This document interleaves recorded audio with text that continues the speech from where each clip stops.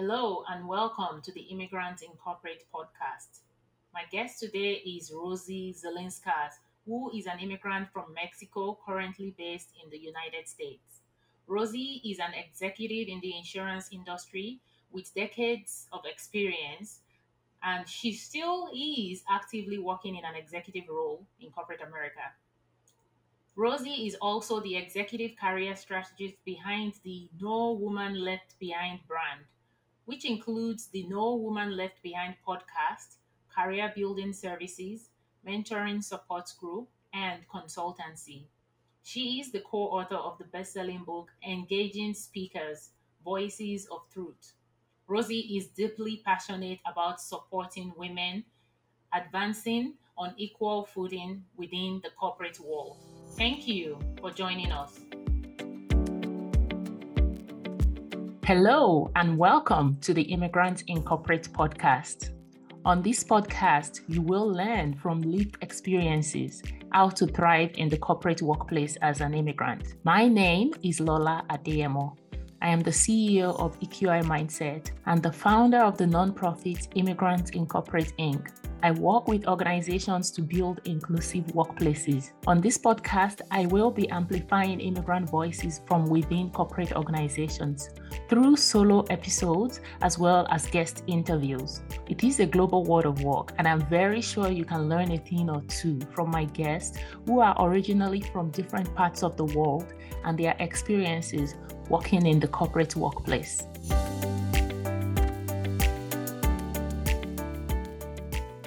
Hello, and welcome to the Immigrant Incorporate podcast. I am looking forward to my conversation with Rosie today, who wears so many hats and brings a lot of deep insights into this topic of immigrants in the corporate workplace. Hi, Rosie. Hi, Lola. How are you? Thank you so much for having me. I'm excited to talk to you today. I'm good. Thank you for being here. So let's jump right in. Tell us about your immigrant story. And you have one of those unique, very relevant stories to these. So tell us about your background, a little bit of your background, as much as you want to tell us, and then how you became an immigrant. Yeah, so there's so much to unpack there, Lola. But I was actually born in Chicago, and I live in Chicago right now, just right outside of Chicago. But I was born, and then my parents are both, and I know I don't look it because I'm like white complected, but I'm 100% Mexican. Obviously, my parents are both 100% Mexican. I was born, we moved straight to Mexico City. I was there till about kindergarten. And then my dad all of a sudden had a business opportunity and he's like, okay, we're moving back to Chicago.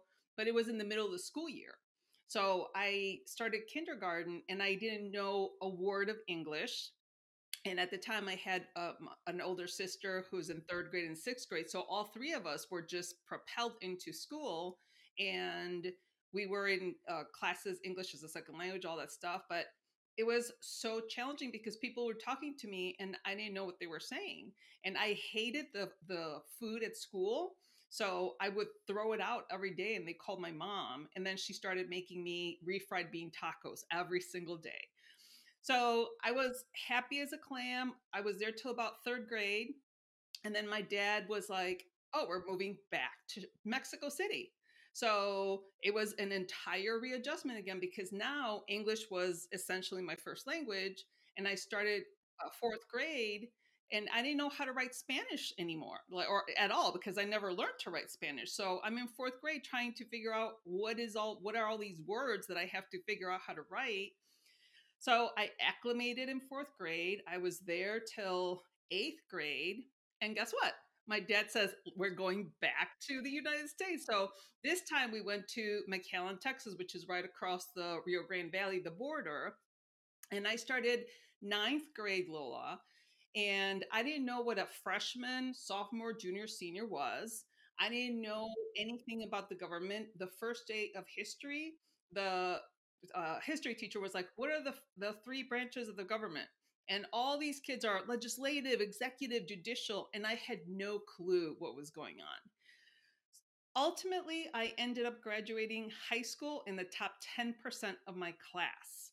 But it would take me about 3 hours to read one history chapter because I had to look up so many words because now I missed all of junior high in the English language. So I started ninth grade with a third grade English language level. So high school was very challenging acclimating. I then in Texas, my parents decided to move back to Chicago. I stayed in Austin with my sister and I was there for a couple years and then I couldn't take it anymore. I missed my mom too much, my dad. So I moved to Chicago and I finally went to the University of Illinois where I graduated from. But all of this back and forth, Lola, was just so difficult because you leave friends, you leave your home, you leave your things that you're attached to. And I think I'm not attached to a lot of material things. And I think that's why, because I would leave things all the time moving back and forth. So even though I was born in the US, I am 100% Mexican. I consider myself 100% Mexican with my parents, and my Hispanic heritage, my Latina heritage comes first and foremost. So, and then I graduated from University of Illinois and I started straight into the corporate world and I have been there for 30 years now in the insurance industry. So that's just in a nutshell a little bit about my upbringing. Yeah.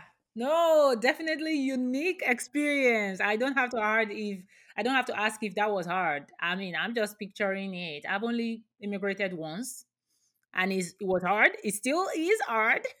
I have a fourth grader, so in my mind I'm trying to imagine him having moved twice in this short life and having to learn different languages, and I can just say this exactly highlights why we are having this conversation, right? It's not about where you are physically born. It's about a lot of things when people are moving around, and especially as it relates to the corporate workplace. So um yeah, so thanks for sharing that because now you're making the wheel spin and making me think about all of these possible questions I could ask you. And so yeah, feel free if anything comes up about the move that was unique about that, feel free to share. And one of the things I wanted to go explore is your entry into corporate America in this case, right? So you started your work experience in America, and how was that? How was that experience as an immigrant? Was there any differences, any unique challenges that you faced? Yes, absolutely. And even today, Lola, so right now I'm an executive vice president for a large global insurance company, and I'm still the only Latina that's at the executive level. And it was just very interesting growing up, or becoming a more mature adult in the corporate world because there weren't hardly any Latinas at all, actually Latino people at all. And it was trying to fit in. And my sisters kind of tease me because they're like, oh, Rosie, you fell on the white side of the line because they are dark complected. And so, because I'm very light complected, people don't know or assume, obviously, that I'm Hispanic, Latina. But my sisters definitely had a different experience in the corporate world because they are, again, dark complected. So they experienced a lot more discrimination than I did, even though we had the exact same upbringing, the exact same parents, because we look different, we were treated differently. So it was very odd. And then fitting in, trying to figure out, when you're with non-Hispanic people, you have to try to fit in, right? And then when I would go home, that's where I would be safe, feel safe, with my family. And not that I was being inauthentic, with non-Hispanic people, but they didn't know the customs. They didn't know, anything about. And 30 years ago, none of there weren't a lot of Mexican stores open in this area. Again, we're right outside of Chicago. So, to find tortillas, it would just be like difficult to find them. So things like that. And now you can find, Mexican stores all over the place and a lot of Hispanic food that is now pretty much prevalent everywhere. But it wasn't like that 30 years ago when I started. So I had to, even my name, I feel like I had to adapt to the corporate world because even my name, which is Rosa Maria, people couldn't even say Rosa, they would say Rosa. And I had this traumatic experience in first grade where this little kid would call me Rosa Bozo, because he was just mean and, making fun of me. So when I entered the corporate world, I was thinking, it's like people can't say Rosa. So I went by Rose just so that it would be easier for people to say my name. So I now looking back, I feel that I did have to give up some of my identity to try to make things easier for other people. So I may have lost myself a little bit in that, but I did what I had to just to just to survive. Yep, yep, and that's exactly it. That's the key part of it. You said it, feeding in. We come in and we all try to feed in, but it's not sustainable. And at some point, you're gonna get stressed out if you keep trying to be less of who you are, right? So, yeah, thank you for sharing that. So you've spent a substantial amount of time in corporate America and you've seen changes. So let me ask you a question about recent. Do you think, what are some of the key areas that you've seen differences in the workplace? Or are there any? Maybe that's the question, right? With accommodating, including other ethnicities in the workplace. I think the corporate world is definitely trying to be more diverse. I think they still have a long way to go because, like I said, there's still not, any Latina people in the executive realm. And there's actually not even that many Latina people, Latino or Latina people in my corporation. And so I know it's probably a little bit more uncommon, but it's not necessarily unique. I think that they're trying to recruit people that are a little bit more diverse, but it takes time to get to, really be you representative of all people. So they're trying, they still have a long way to go. Yeah, yeah, absolutely. So let's get to the crux of the conversation, I guess, which is for an audience of immigrants who are in corporate workplace right now, or maybe in college, right? You are in grad school or undergrad in the U.S. and you are preparing to go in the corporate workplace. First, from your own experience, you want to share a little bit of maybe some of the areas where being an immigrant was able to be leveraged as an advantage that helped you at work, some of the tools and resources that you remember using that helped you. Well, I think for sure like for my first job, obviously speak Spanish. So Spanish was an asset for me because we did have customers that only spoke Spanish. So a lot of times they would say, "Hey, Rosie, would you come and talk to this client because I don't understand him?" So I would go and do the translation. So that was definitely a benefit for me. And to me, again, having that dual ethnicity was helpful because I could see where we could grow for Hispanic people, where we could grow and be better. And one of the ways that I wanted to grow is to advance in my career. I wanted to make my parents proud and I wanted to really succeed. So I was very motivated. Now, my parents were always telling us, my dad, like for example, when I got my first job, I told him, "Hey dad, I got a job." And he's like, "Okay, great, did you get a raise?" And every time, I got a promotion, "Dad, I got a promotion." "Great, did you ask for more money?" So he was always kind of kidding at the same time.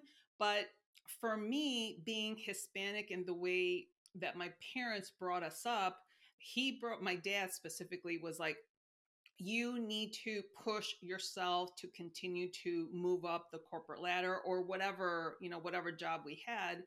But he always pushed us, which meant that I pushed myself. So at some point in my adult life, my dad stopped pushing me and then I started pushing me to become more successful because I wanted to have a better life for myself. My parents both came from nothing. My dad was pretty much housed in a boarding school for basically an orphanage. My mom was one of 10 and she was a cotton picker when she was young. So my parents came from nothing. And they my dad was hardworking. We never lacked any food, but when I started working, I was motivated from day one. And every 3 or 4 years, I'm like, okay, what's next? I've done my job here. I've learned everything that I can. Now, what's next? So my heritage and my parents helped me to succeed, to push myself so that I can be successful. So I Right. think a lot of those things helped me to advance in my career and get to where I am today. Yeah, absolutely. And that's always important to highlight, right? We think about the negatives more than we think about the positives a lot. And as immigrants, that's one of the things I always want to talk about here is okay, there might be certain barriers that we face as immigrants, Communication was a big one among everybody that I talked to, right? That communication barrier, which is not even just the language, it's just communicating in the workplace when you have dual language, and being able to understand that being an immigrant does not have to be only barriers.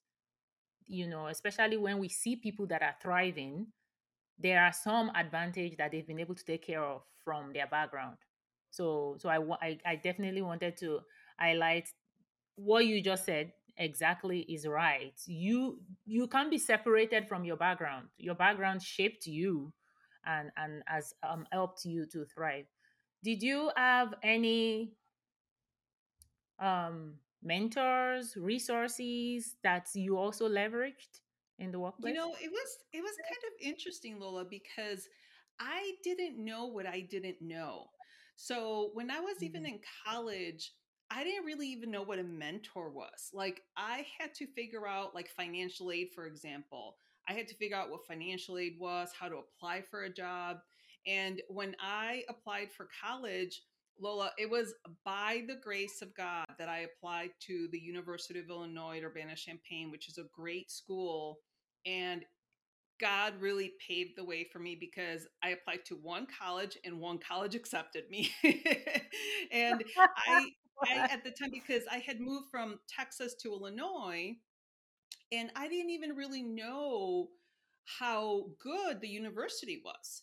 And so I didn't even really realize that there was so much for me to know. My parents really couldn't help me because they never went to college. I have two older sisters. They couldn't help me because they hadn't gone to college at the time. So it was me really paving the way for myself and trying to figure things out. And the language, Lola, was really difficult because again, I got to high school with a third grade English level. And so high school, it was like 4 years of me trying to absorb and understand all of the nuances. And I have to Mhm. say, my high school counselor was a somewhat of a mentor because although I didn't realize it, but they were like, "Oh no, your grades are good because I tried really hard." So they said you could go to the vocational route or the college preparatory route. So the counselor said you should go to college, and I was like, "Okay." I had no idea. I mean, he could have very well said go to a vocational school, and I would have been like, "Okay," because I was clueless. So one of the things that I would have, would do over is ask people that I knew were already here because I just felt alone and I felt like I had to figure it all out by myself. And eventually I did, but it was through a lot of painstaking trial and error that I really didn't have to do by myself. So that would be one thing that I would recommend people is, to your point, get a mentor. Talk to somebody that's already been through the process so that you can do it a little bit smarter than I did, Lola. Yeah, no, I absolutely get that. And part of the community from Immigrants Incorporate is the goal. There's a group on Facebook, there's a group on LinkedIn, and the thought behind this is we can all learn from each other. As immigrants, it can be very lonely in the corporate workplace, right? Being the only in different ways can be daunting, and it's easier when you find people who have gone through it, who have that representation, and I've used different methods instead of Google. A lot of us had to rely on Google as well. Absolutely. I agree. Oh, so you have been in corporates for over 30 years. You shared, Yes. right?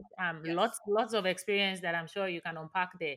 But then you also moved your career, interestingly, into leadership for women. How did you make that transition? Because you're still in corporate, but now you also launched something else out of all your previous experience.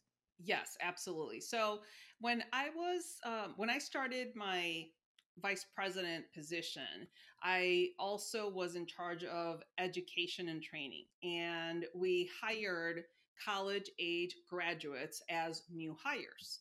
And I when I onboarded the groups of people, and it was like maybe 8 to 10 new hires. The first person that either asked or answered a question on that very first day was always a man, a male. And I made it a point to pull all of the females aside and say, listen, you need to use your voice. You need to speak up. You need to make sure that you are challenging yourself enough to ask questions.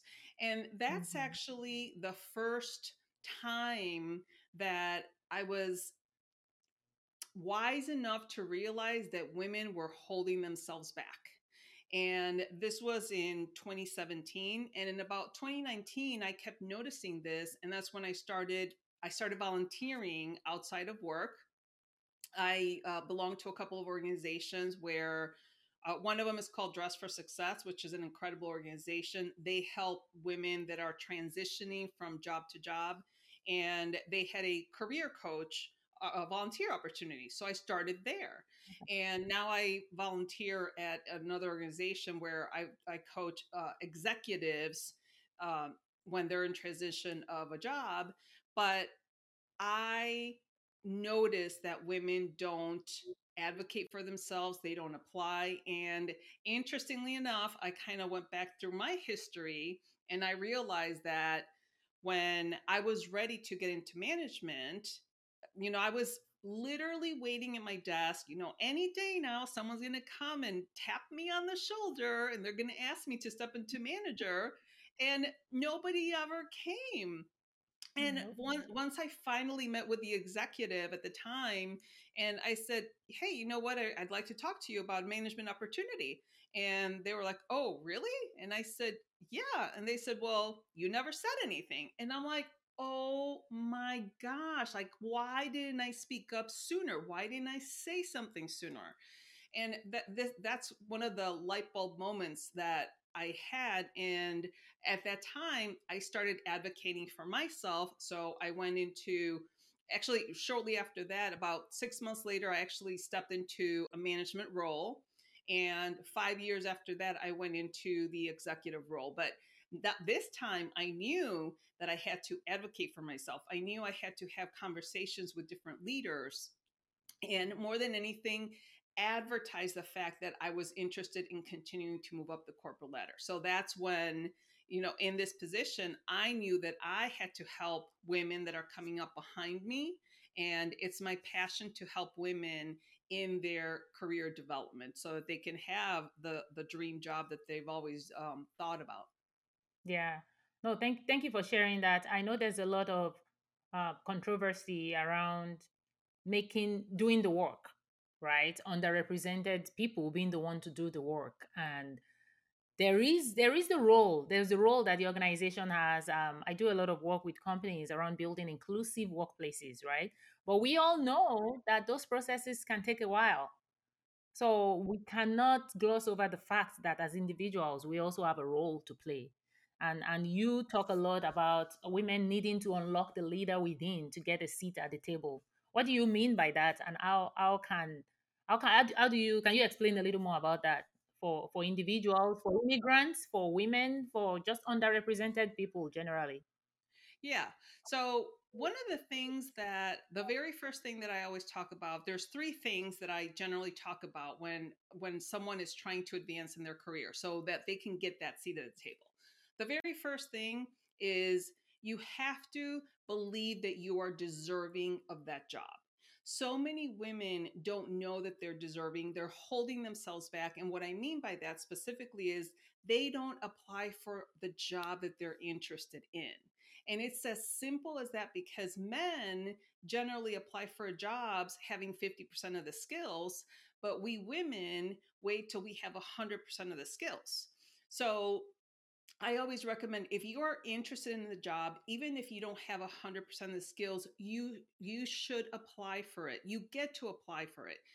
And some people would say, well, I don't have all the skills, but that's okay. Sometimes we feel like we have to follow the rules 100%, but you don't necessarily have to follow the rule when it comes to applying for a job. So that's the first thing. You have to believe that you deserve the job, and then you have to take action by applying for the job, by asking for what you need in that position.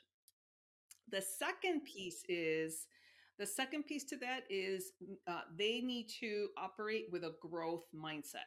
And having a growth mindset is just, whenever you're reacting to a situation, you react in a positive way, where uh, whatever scenario or situation you have, you use it as a tool for learning instead of getting angry about the situation. So if your manager is giving you feedback, you use that as a tool for learning instead of being mad that they're giving you feedback. And then the last thing, Lola, is that you have to have a focused strategy, and meaning that you have to have a plan for your career. You can't just sit back and let your manager figure out your career for you. You have to be proactive and you have to take action. So those are our three things in a very small nutshell. When I talk about getting a seat at the table to discover the leader within, you have to take action. Yeah, absolutely. And those are really important points that you bring. I think there's a space for mindsets, there's a space for keeping the learning hat on, regardless of what comes up, what shows up. And when I'm up, I started. I know for me, one of the things that worked when I started applying for roles. I originally started as a scientist. My career has moved way further than the bench. But one of the things that I say when people ask about that is I look at the job description and I look at the role, what the role requires. Because if I start from qualifications, I always get stuck and I'll self eliminate, right? Because you look at all of the qualifications, and when you begin to have experience in the corporate world and you see how some of these job descriptions are really set, you realize you could probably believe what the role requires more than the qualifications a lot of times, because sometimes the hiring manager has no clue, right? They just know what they need done, and then they set this arbitrary requirement. Yes. And you know what? I also recommend for women to apply for the job, and if you don't qualify, let someone else make the decision for you. Don't discount yourself by not applying for the job. Again, let someone else make the decision for you. And if you don't get it, fine, apply for another position or keep applying until you earn that position that you really want. And obviously applying is just the very first step, right? There's other things that you have to do, but that's the first step. Yeah, and I think even applying, right? So you talk about women and think about an immigrant woman or an immigrant generally. This is another layer of, you know, imposter syndrome, self-elimination, self-doubt, right? On top of being a woman. And so if you think about the multiplied effect of being an underrepresented person in different areas, some of that is we also need that confidence boost. If you apply for a job, it might just be a good way to also get feedback, right? Because you get called for the interview and then you get to showcase your skills. I mean, we've recently been hearing stories of people that go for an interview and end up getting a different job than the one they applied for. Because when you get that opportunity to get before the hiring managers, the decision makers at an organization, if your goal is to work at that organization, that's a step, that's a foot in the door. That's a step in the right direction for you to showcase your skills. And you will never really know. So yeah, well, thank And you for the work you do. you know what? I wanted to bring up one other thing. So when you're applying for a position, now if it's a new company that you're applying for, one of the things that I'm really advocating is make sure that you come into the interview with a 90-day plan. Now, obviously, the 90-day plan may not be 100% accurate because you don't know the company, you don't know the ins and outs, but having a 90-day plan as to what you're going to do the first 30, 60, 90 days is a great way to differentiate yourself from your competition. So that's really big. And then if you're applying internally for a position, also have your 90-day plan, which is your future, but have a succession plan for the person that's going to come into your position, that's going to step into your position, and give them everything that you already have done to make their transition easier. And you present both of those to your to the hiring manager, and that's also a phenomenal way for you to differentiate yourself because you're doing work that is outside of the scope of your position, and it's very well received when you have those two, the succession plan and the 90-day plan. Yeah. Well, thank you for the work you do, because we're definitely going to be sharing your social handles so people can follow you. Part of the job that Immigrant Incorporate wants to do is to also provide resources for immigrants. You know, some of these things we internalize a lot of the barriers to where we don't make any move. But if you are in corporate America, if you're feeling stuck or not sure where to go next, want to be able to share powerful resources that people can use, because obviously you've been there, you're still there, and you are thriving in your career, you know, despite the rough beginnings and transition as an immigrant. And you've used some of these tools. So being able to package it and use it to support others is really helpful. Thank you for what you do. So if you think of the people listening now, any final thoughts on?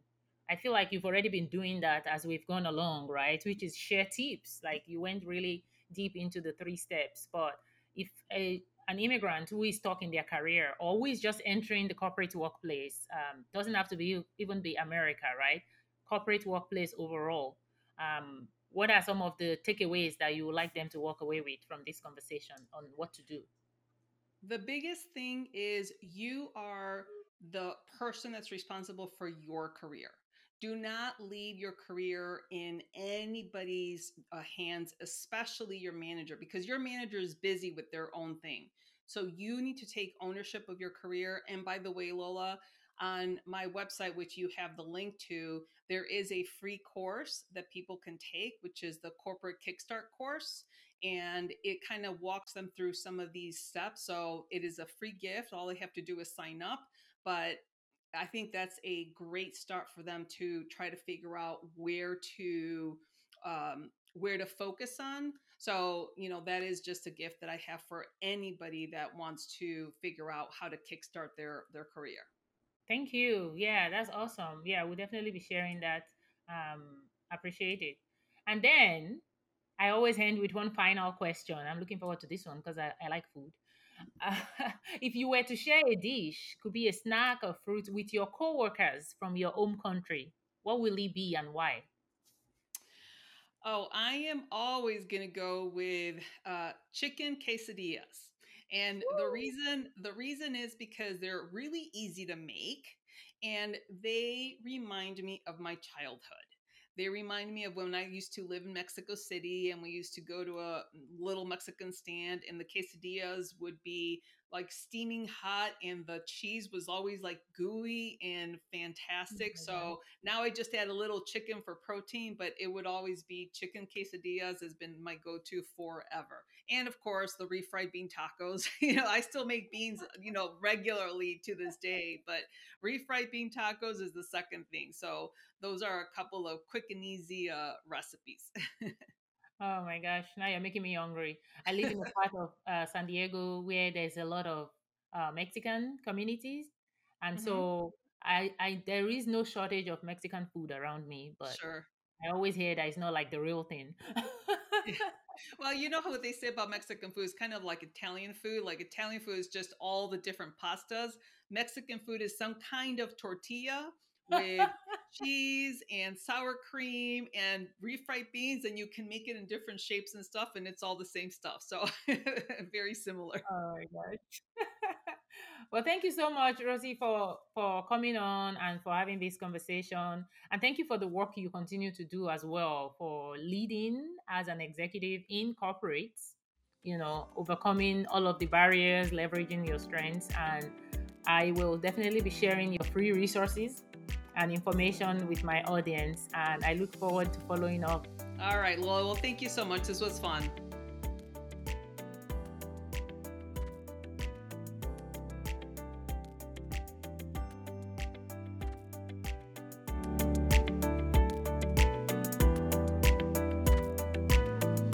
Thank you for joining me, Lola Adeyemo, as always, for these important conversations on the corporate world of work from the immigrant perspective. For more resources and upcoming events, please visit our website, www.immigrantsincorporate.org. You can also follow us on Instagram at immigrantsincorporate. If you are on LinkedIn, please join the group Thriving in Intersectionality - Immigrants Incorporate America. There will be a new episode every week, so make sure you are subscribed to get notified. Please leave us a rating, leave a review, and I hope to see you next time. Thank you.